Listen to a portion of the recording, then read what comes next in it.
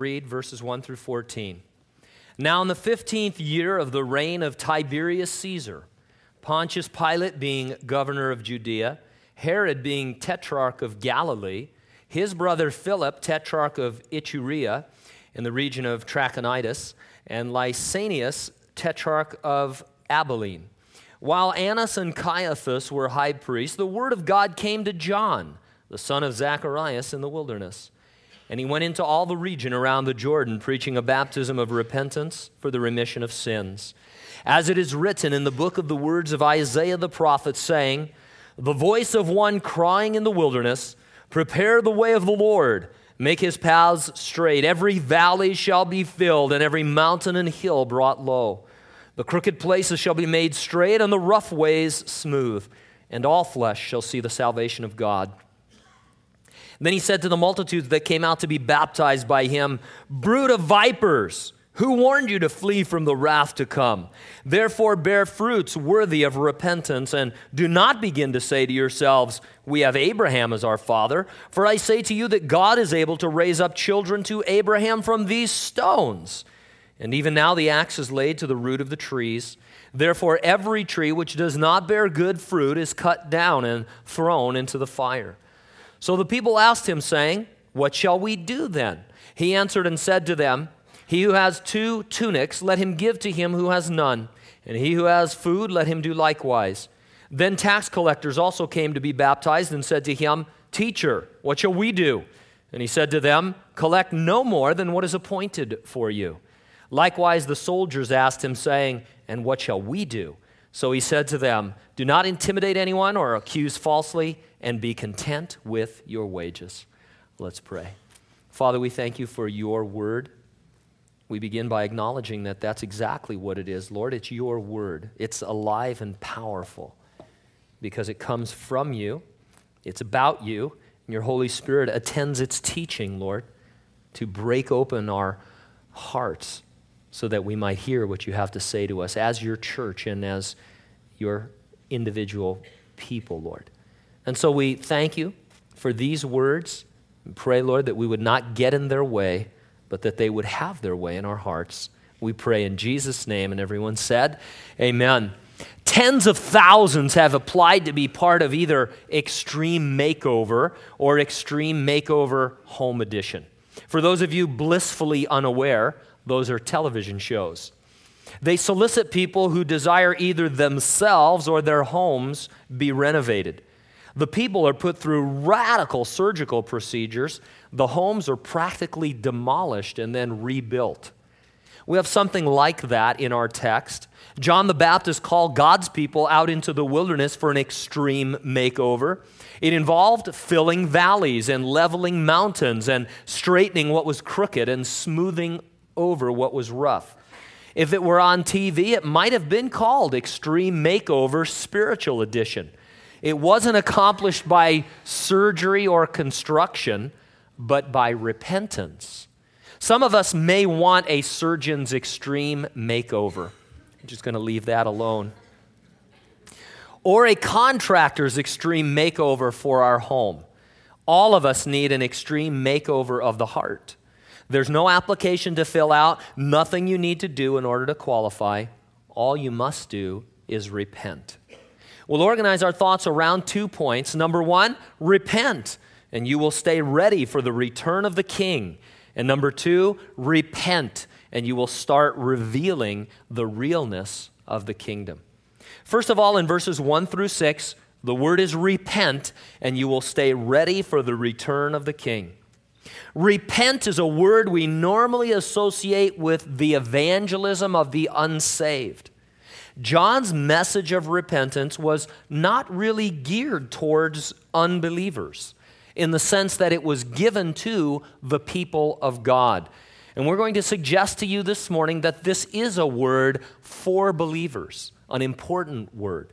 And so in verse 1, now in the 15th year of the reign of Tiberius Caesar, Pontius Pilate being governor of Judea, Herod being tetrarch of Galilee, his brother Philip, tetrarch of Iturea and the region of Trachonitis, and Lysanias, tetrarch of Abilene.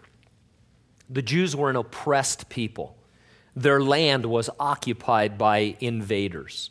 They were the subjects of the Roman Empire, ruled by its Caesars who had appointed governors and tetrarchs over them.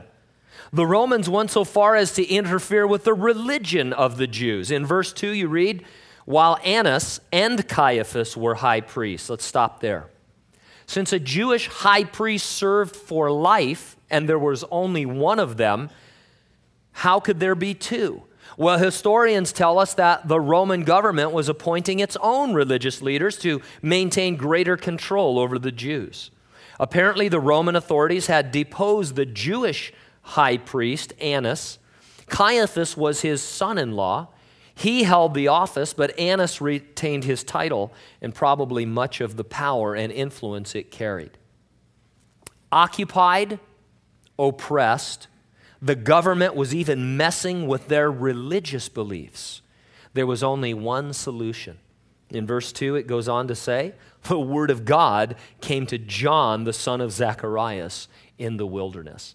Now, you have to pause and admit that this is the weirdest possible solution. When we hear of a people that are occupied and oppressed and don't have religious freedom, we want to go and liberate them. It's the American way. There needs to be a revolution. We need to hit that hard and strong. And without criticizing that by any means, God saw their situation differently. He saw them from the inside out, looking first upon the heart. Government and religion were not their problem. Therefore, a change in either of them would not be a solution. Their hearts needed radical change, the kind made possible by a revival of God's word. Maybe your issues are with the government or with some religious establishment, though I doubt it. More than likely, your issues are things like your marriage or your family and its relationships or your employment. You need to see your situation from the inside out. What does God want to do in your heart? We spend a great deal of our time ignoring and then trying to escape from situations that God has constructed from before the foundation of the world. And what God wants to do is say, now, in this marriage, in this job, in your family, in your church, what kind of a heart do you have for me? What are you doing to bring forth the Word of God? What difference does it make that you and I have fellowship together? And that's really the issue. Back at the end of chapter 1, we learn that John lived out in the desert wilderness. He was a weird guy. And I say that because it's an encouragement that God loves to use weird people. What it means that he was living in the desert, I don't know. Did he live in a community with the Essenes, who were these radical, consecrated Jews? Did he live at Qumran? Did he live in a pup tent? I don't know. I know he ate locusts, dipped them in honey. One of the ladies who grew up in the Middle East and told me she spent a lot of time in Saudi Arabia said that this is really a delicacy. It's kind of like our version of chicken McNuggets. Locusts and honey. She said, it's funny how many things taste just like chicken. But this is but weird. It was a little bit weird even for his day. And he had this kind of weird garb. One of the authors I read said that John's very life and presence and appearance were a sermon all in and of themselves. As soon as he came on the scene, a sermon was preached to you. He lived out in the desert wilderness. He waited there until he received direction from the Lord.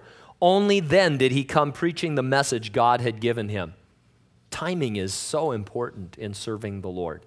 John prophesied, filled from his mother's womb with the Holy Spirit, nevertheless waiting decades to burst on the scene when the message was fully formed in his heart and when the timing was perfect. The need of God's people was great.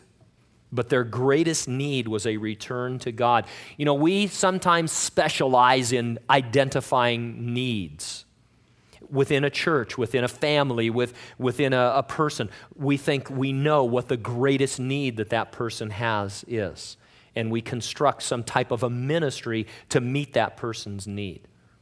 That's okay as long as you've waited on the Lord. And it is in His perfect timing, because only God knows the truest need of that person. Only God can meet their need. And so we want to wait on the Lord. The greatest need that God's people had was a return to Him. A message must be formed in the heart of a man who would then deliver it with no compromise. Overthrowing Rome, that's a small thing for God. He can overthrow a nation like that overnight or faster. Read the Old Testament. Look at history. God is able to destroy and tear down nations in a moment of time. Watching the funeral and all of the things this week with President Reagan and being reminded of the evil empire, the Soviet Union. None of us ever thought that would crumble. And yet, overnight, gone. Now, okay, let's give President Reagan his credit, but that's a work of God. That's God working through a man, working through a nation. And even if that not, get into Bible history, there are nations that existed, great nations, world-dominating empires. And literally overnight they were overthrown according to God's plan. And so overthrowing Rome, that's a small thing. Reaching the hearts of men and women, that's what God is about, and that is no small task. There is nothing harder at times than the heart of a man, than the heart of a woman. And God must reach it just the right way, carefully, considerately, preparing a message, preparing a man, bringing it in His timing. And so He went into all the region, verse 3, around the Jordan, preaching a baptism of repentance for the remission of sins.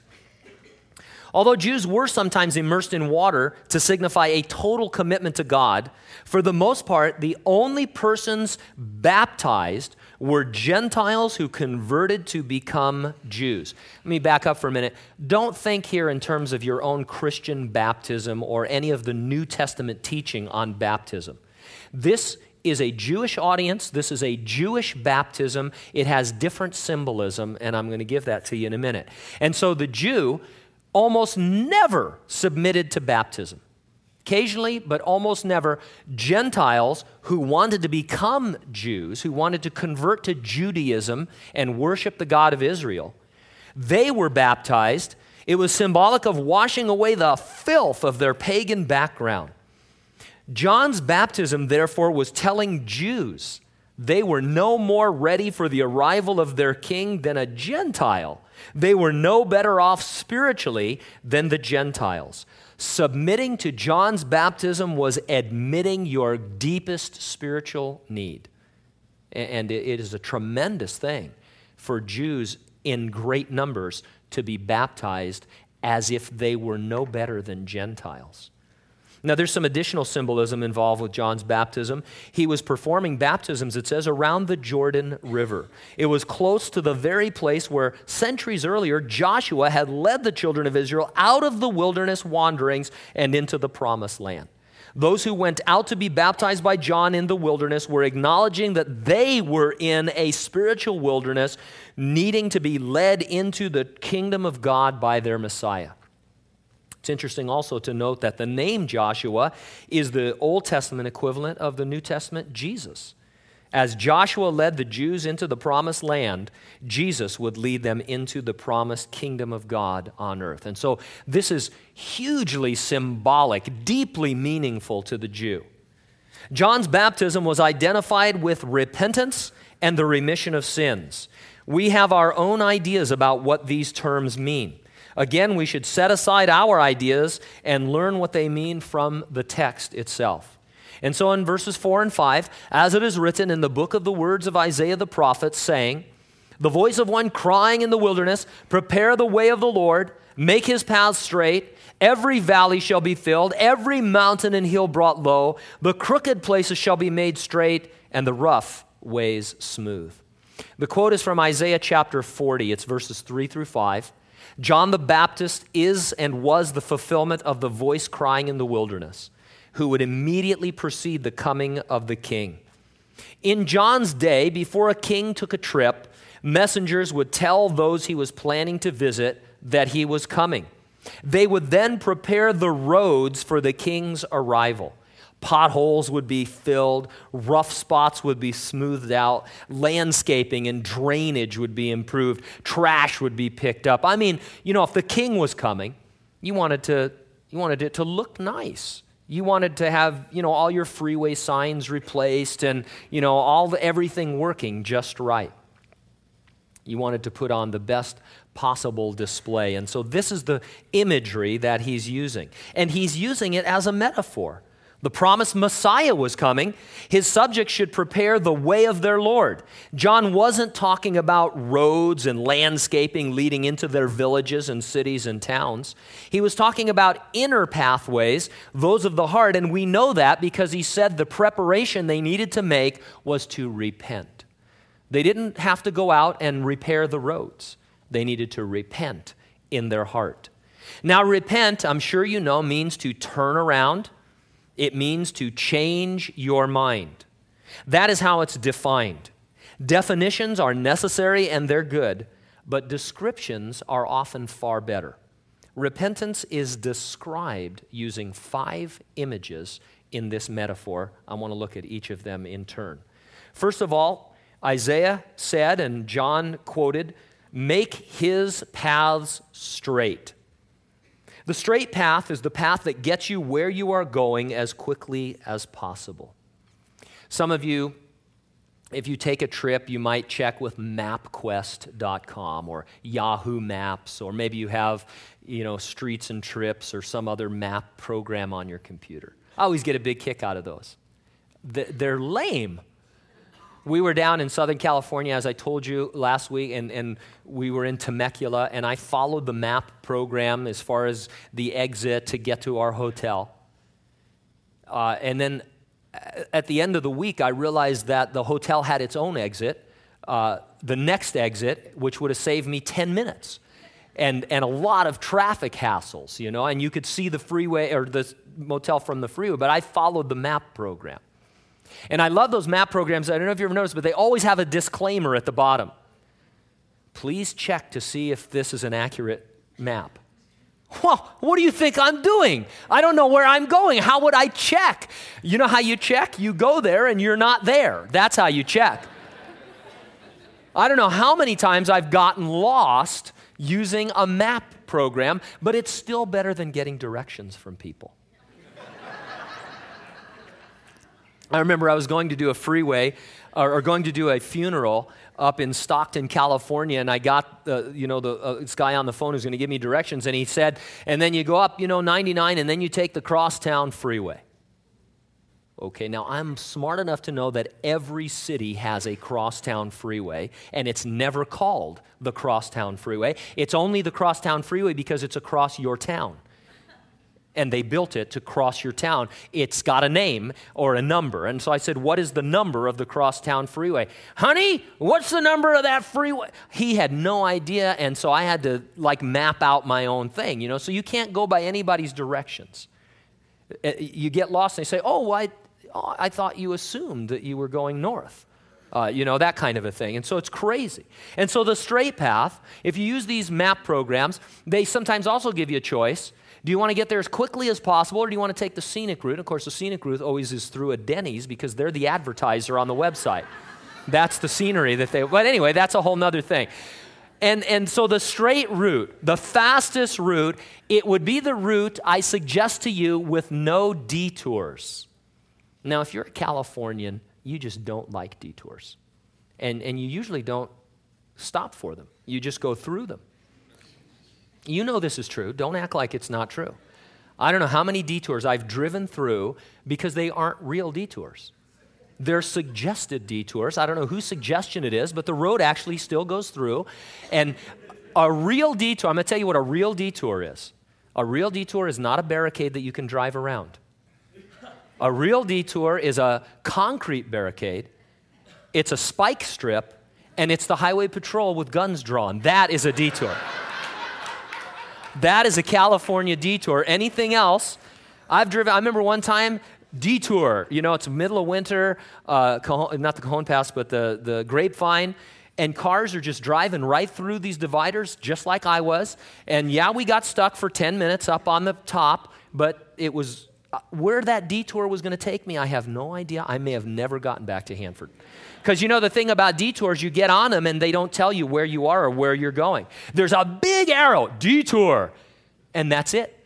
Then you're gone. You need to know, and then so you plug in your map program and it doesn't know where you are either, and you're just lost. Detours. Now, first thing we want to address in our hearts would be anything that may have detoured us from following the Lord. Almost anything can be a detour. I want to suggest some to you right now. I've seen folks take, and this is kind of surprising, but it's true, doctrinal detours. What do you mean by that?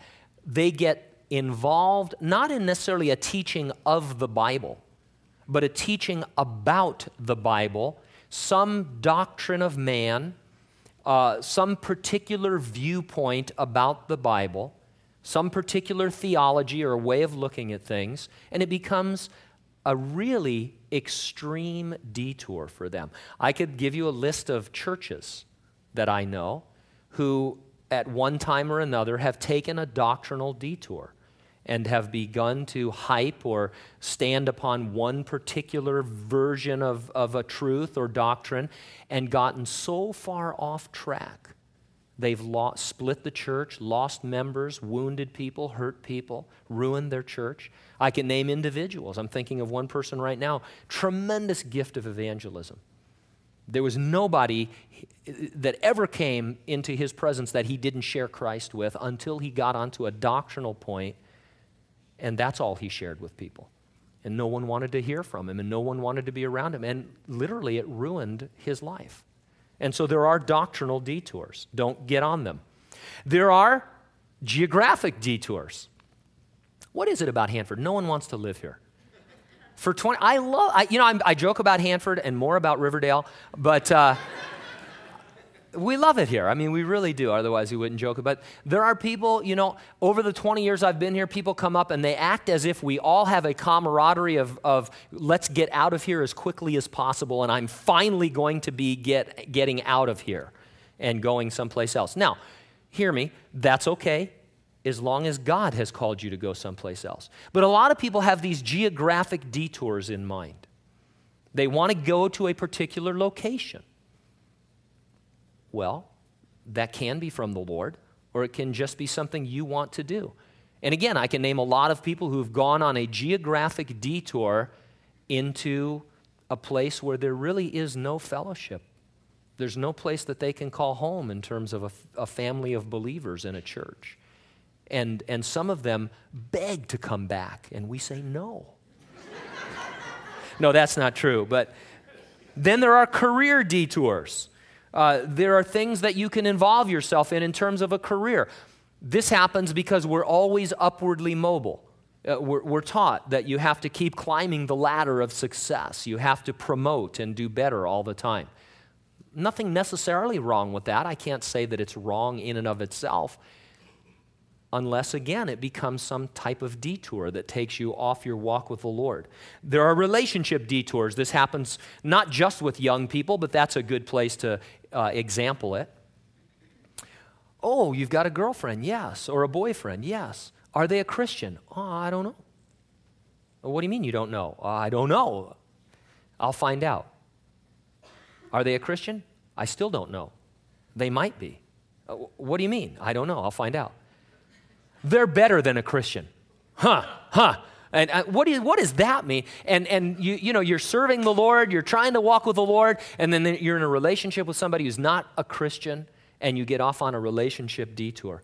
And so this morning we want to ask the Lord to reveal to us whether or not we've taken a detour in our Christian walk. Second, every valley shall be filled. Now, valleys are low places. They are natural depressions. And so this morning, without sounding too weird, are you low? Are you depressed? Well, then fill your valley. Bring in fill material. Bring in the Word of God. Take your thoughts captive. Preach to yourself. Fill your mind and your heart with God's Word. Fill that valley. I want to be clear about this. I'm not always as clear as I could be. I absolutely believe that there are organic physical problems that people can have. Obviously, I look at me. But anyway, there is such a thing as hormonal imbalances and chemical problems and just a whole lot of people who did fry their brains on drugs. I mean, really, and they just don't synapse properly anymore. And I've dealt with a lot of people like that over the years. And so that's my disclaimer. However, having said that, there are a lot of people who've bought into the valley. You're depressed, you're low, you need help, and that help comes not from God, not from His Word, but it comes through some kind of a psychobabble accompanied with some kind of a medication that was never meant for even what you're going through, but it seems to help people, so why not give it to them anyway? And so you just need to be careful. You know, the psalmist was in a lot of deep valleys. We read this morning, he said, though I walk through the valley of the shadow of death, man, whoa. How could you imagine taking a detour? Hey, where do you want to go? How about to the valley of the shadow of death? No, I'll pass on that, you know. Read the Psalms. David was depressed. He was discouraged. He was downhearted. And it wasn't that he didn't have better medical care than we do or didn't have Blue Cross.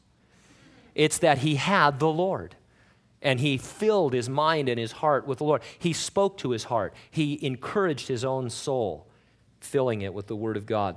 Every mountain and hill brought low. Now, high places need to be demolished. Here we'd be talking about pride and self-righteousness and self-sufficiency, about humbling yourself before God, tearing down any high and lofty thoughts you have about yourself, forgetting self-esteem and esteeming others better than yourself. And then the crooked places shall be made straight. Crooked has the connotation of twisted or perverse. This is referring to sin. And so we would say, have you fallen into sin? Are things that you once considered sin now just a regular, everyday part of your life? Get rid of them. Flee from them. And then the rough ways smooth. We sometimes describe people as being rough around the edges. And so we can ask, what are your rough edges? What makes it really tough for other people to be around you or to get along with you? Do you ever excuse yourself by saying, hey, that's just the way I am? Right, and that's the problem. Yeah, if you mean that in a repentant way, that's great, but usually it's a defense. Hey, that's the way I am. Genetically, you know, and I was nourished that way. Hey, what you see is what you get. Well, nobody's happy with the way you are. Least of all God. Or are you blaming others for your reactions? Well, sure, I punched him in the face, but he deserved it. You know, I mean, this is the whole point. God wants to smooth us out. He wants to knock off those rough edges. These are hard issues. They affect believers. Believers are the ones who need to repent. We need to adopt repentance as a lifestyle. It should be a constant attitude of our heart. The key is to really believe the Lord is imminently coming. Then you'll want to stay ready for His return. The Isaiah passage ended with a remarkable promise. In verse 6, it says, all flesh shall see the salvation of God. All flesh means that God was calling out to all people everywhere with the message of salvation. Unbelievers see the salvation of God by seeing Jesus. They can only see Jesus as He lives in and through believers. To me, it seems to imply this: if believers repent, unbelievers will believe. Does that make sense? It's a little bit different because normally we're preaching repentance to unbelievers. But what does an unbeliever need to do to be saved? Believe on the Lord Jesus Christ, and thou shalt be saved. If a believer will repent and start living for God, unbelievers will take note and they will believe. John's baptism also signified, it says here, the remission of sins. One of the meanings of remission is liberty. And remember the symbolism here. They were being baptized near the spot Joshua had led their ancestors into the promised land. In the promised land, the children of Israel battled enemies from a position of victory as they went forward, claiming what God had already given them to possess. I believe this is the sense in which we are to understand the phrase, the remission of sins. John's baptism didn't save anyone. It didn't wash away your sins. But it did remind you that you were liberated from the power of your sins so that you could walk in victory and go forward claiming what God had given you to possess. Like their ancestors who were to come into the promised land and battle from a place of victory and liberty, the people who emerged from the waters of baptism were to understand that they had the liberty to walk in the power of God. What does that life of victory look like? Well, in verses 7 through 14, you're told to repent and you will start revealing the realness of the kingdom. The current catchphrase in Christian churches is seeker sensitive. Some of you are familiar with it. We're told we need to be more sensitive to people seeking God. We don't want to push them away. We want to bring them into the church slowly and gently, not say anything harsh to them. Don't mention that they're sinners right away. Don't use the S word around them because then they won't come back.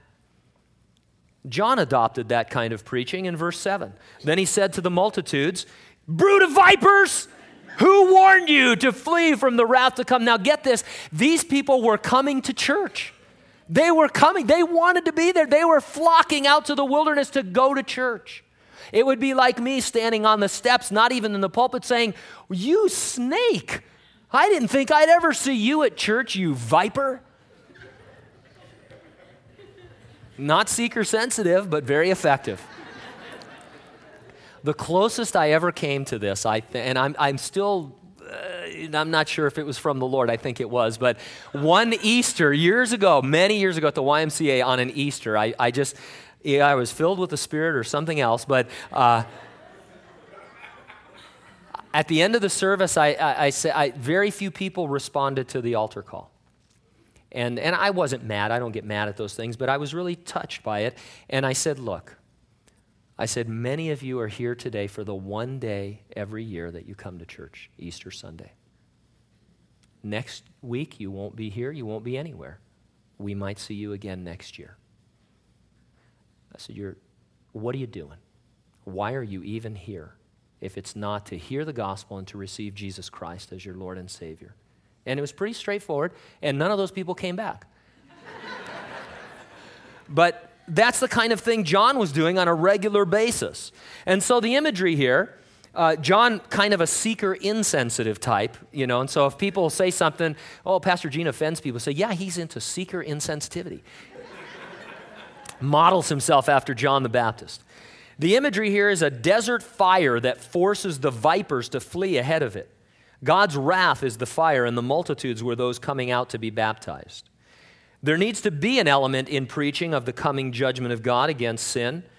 You need to know that you are lost before you can be saved. It doesn't do anybody any good to be sensitive to them and not tell them about the gospel.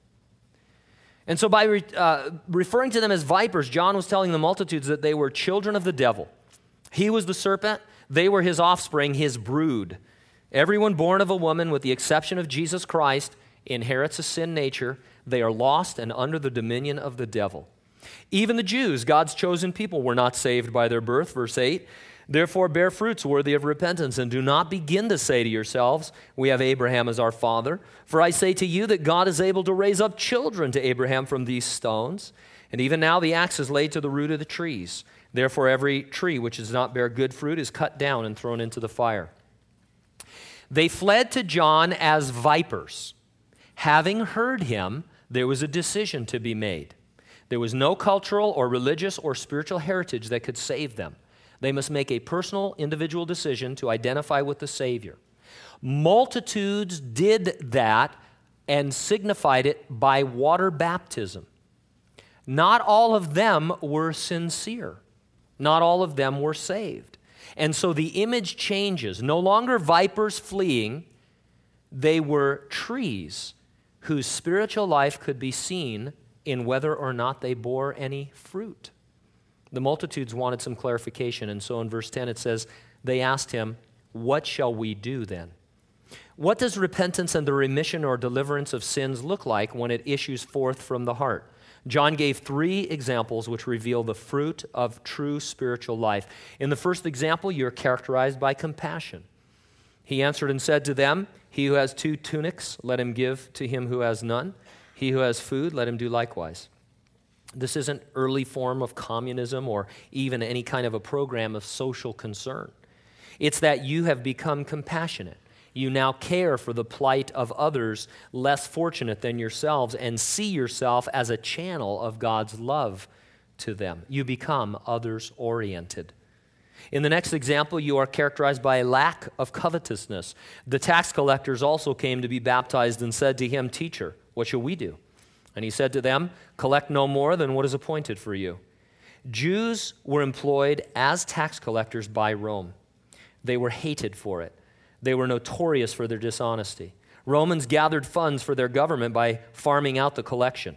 Tax collectors earned their own living by adding a percentage to the total, whatever they could get away with. And they kept this money for themselves. It was rooted in covetousness of material goods. In the final example, you are characterized by contentment. Likewise, the soldiers asked him, saying, and what shall we do? So he said to them, do not intimidate anyone or accuse falsely, and be content with your wages. These again were Jews employed by Rome to guard the temple. Any Jew that had anything to do with Rome was hated. These were like a local police force subordinate to the Roman army. They weren't paid very much, and so they would abuse their power and shake down their fellow Jews for bribes. A lot of them were Italian. No, they were Jews. Not so if they were bringing forth the fruit of repentance. In each of these examples, by the way, material things are either shared or shunned in favor of spiritual blessings.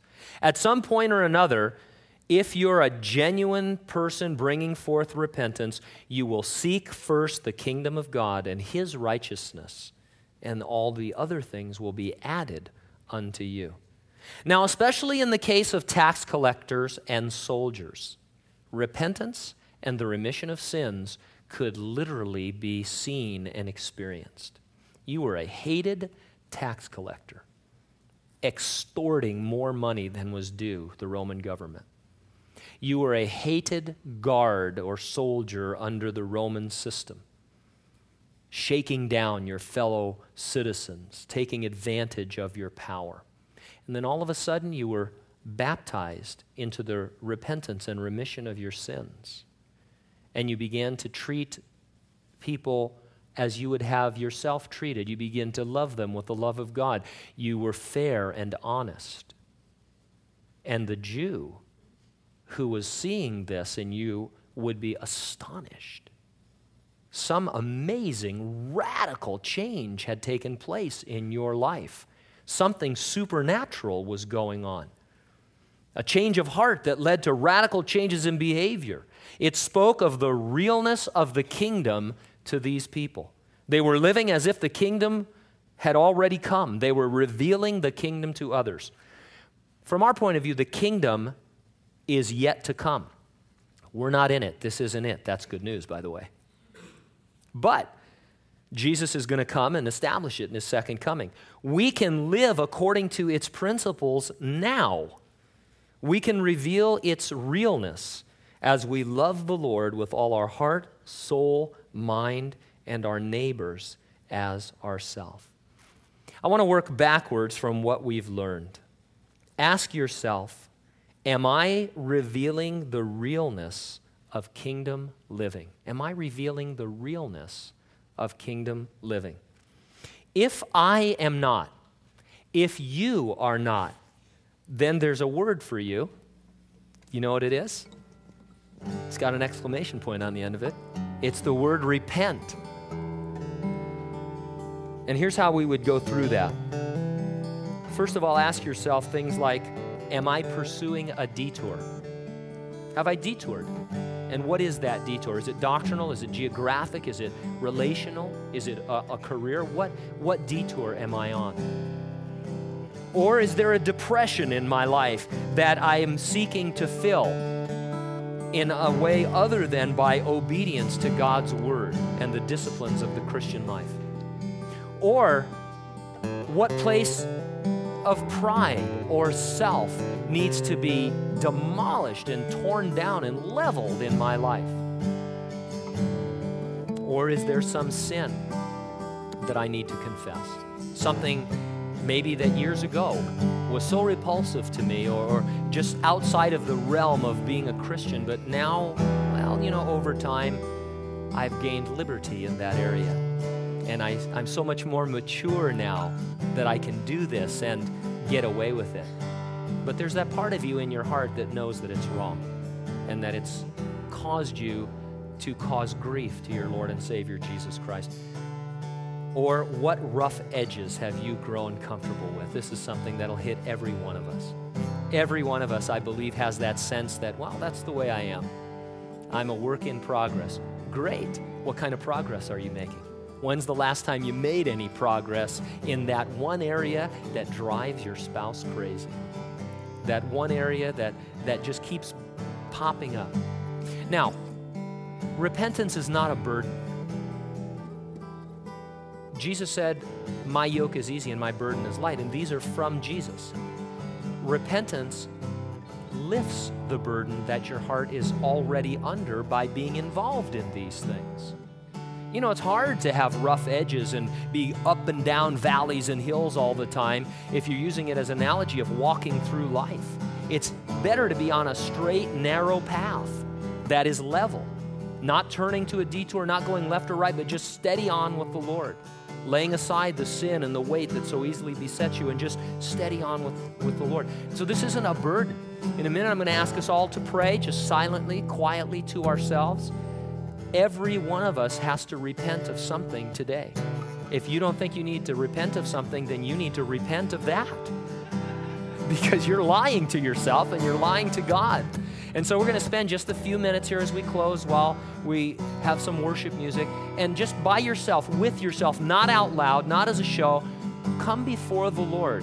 Bring your heart and repent of those things that He has been showing you this morning, so that you can get up from this place and reveal radical Christian living, repenting as a believer so unbelievers will believe. Let's pray just to ourselves.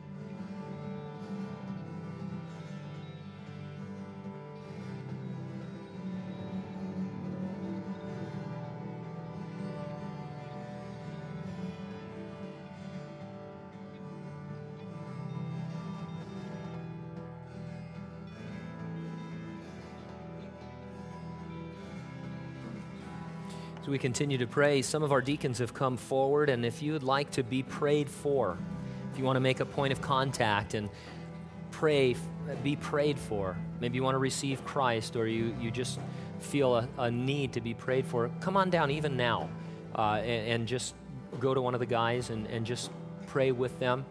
Or after we close or as we're closing, come on down and pray.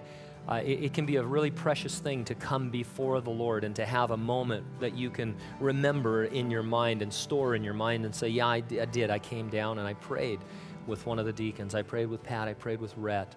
And I poured out my heart to them, and I just thank the Lord for the work that He's doing. So don't be embarrassed to do that. If that's on your heart, this is a time when we're doing some business with God in a powerful and a real way. And so if you want to come down, come down. If not, after we're done praying and as we begin to sing to close our service, come on down and just let the Lord work in your life. Now, Father, we thank You for this time that You've given us. Not so much a study of Your Word as Your Word studying us, as Your Word cracking open our hardened hearts, Lord, discerning between the thoughts and the intents of our heart and between our soul and our spirit, Lord. Oh, Father, we thank You for that. It hurts a little bit maybe. but it's such a release. It relieves pressure. It relieves stress. It's rolling a burden that we've been carrying off of us and onto you. Repenting, Lord, so that we might know the joy of radical Christian living again, so that others might come to us and say, what is going on with you? How can you live that way in the situation you find yourself in? And the only possible answer is really a person, and that person is Jesus Christ. Lord, we want to reveal Jesus to others. And so cause us, Lord, to live a repentant lifestyle. We pray this morning in Jesus' name. Amen. All right, let's stand. We are going to sing this last chorus. Come on down, be prayed for, either now or after the service is over. May God bless and keep you in Jesus' name. I will wait for you, Almighty God, in the beauty of your holiness. I will worship you, O Prince of Peace, in the beauty of your holiness.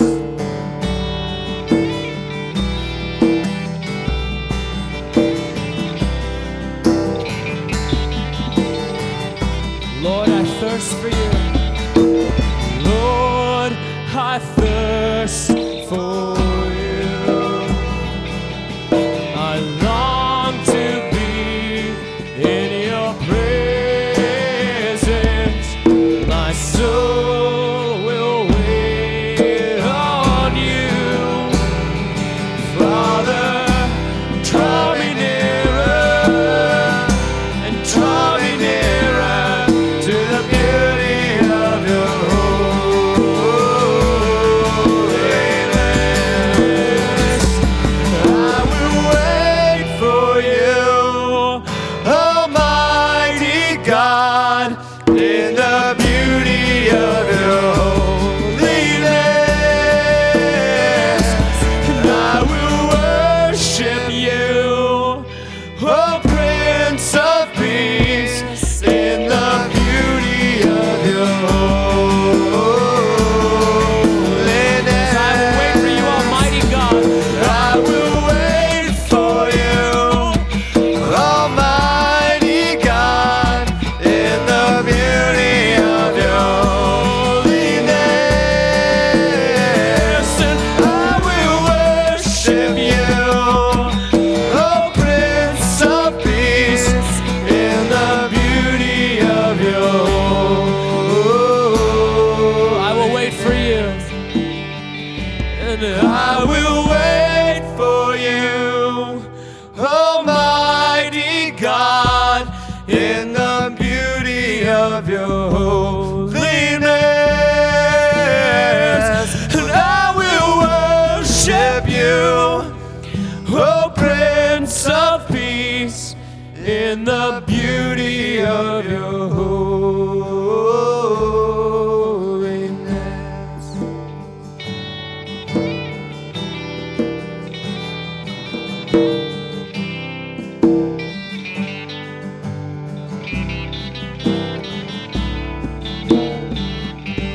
May God bless you greatly today.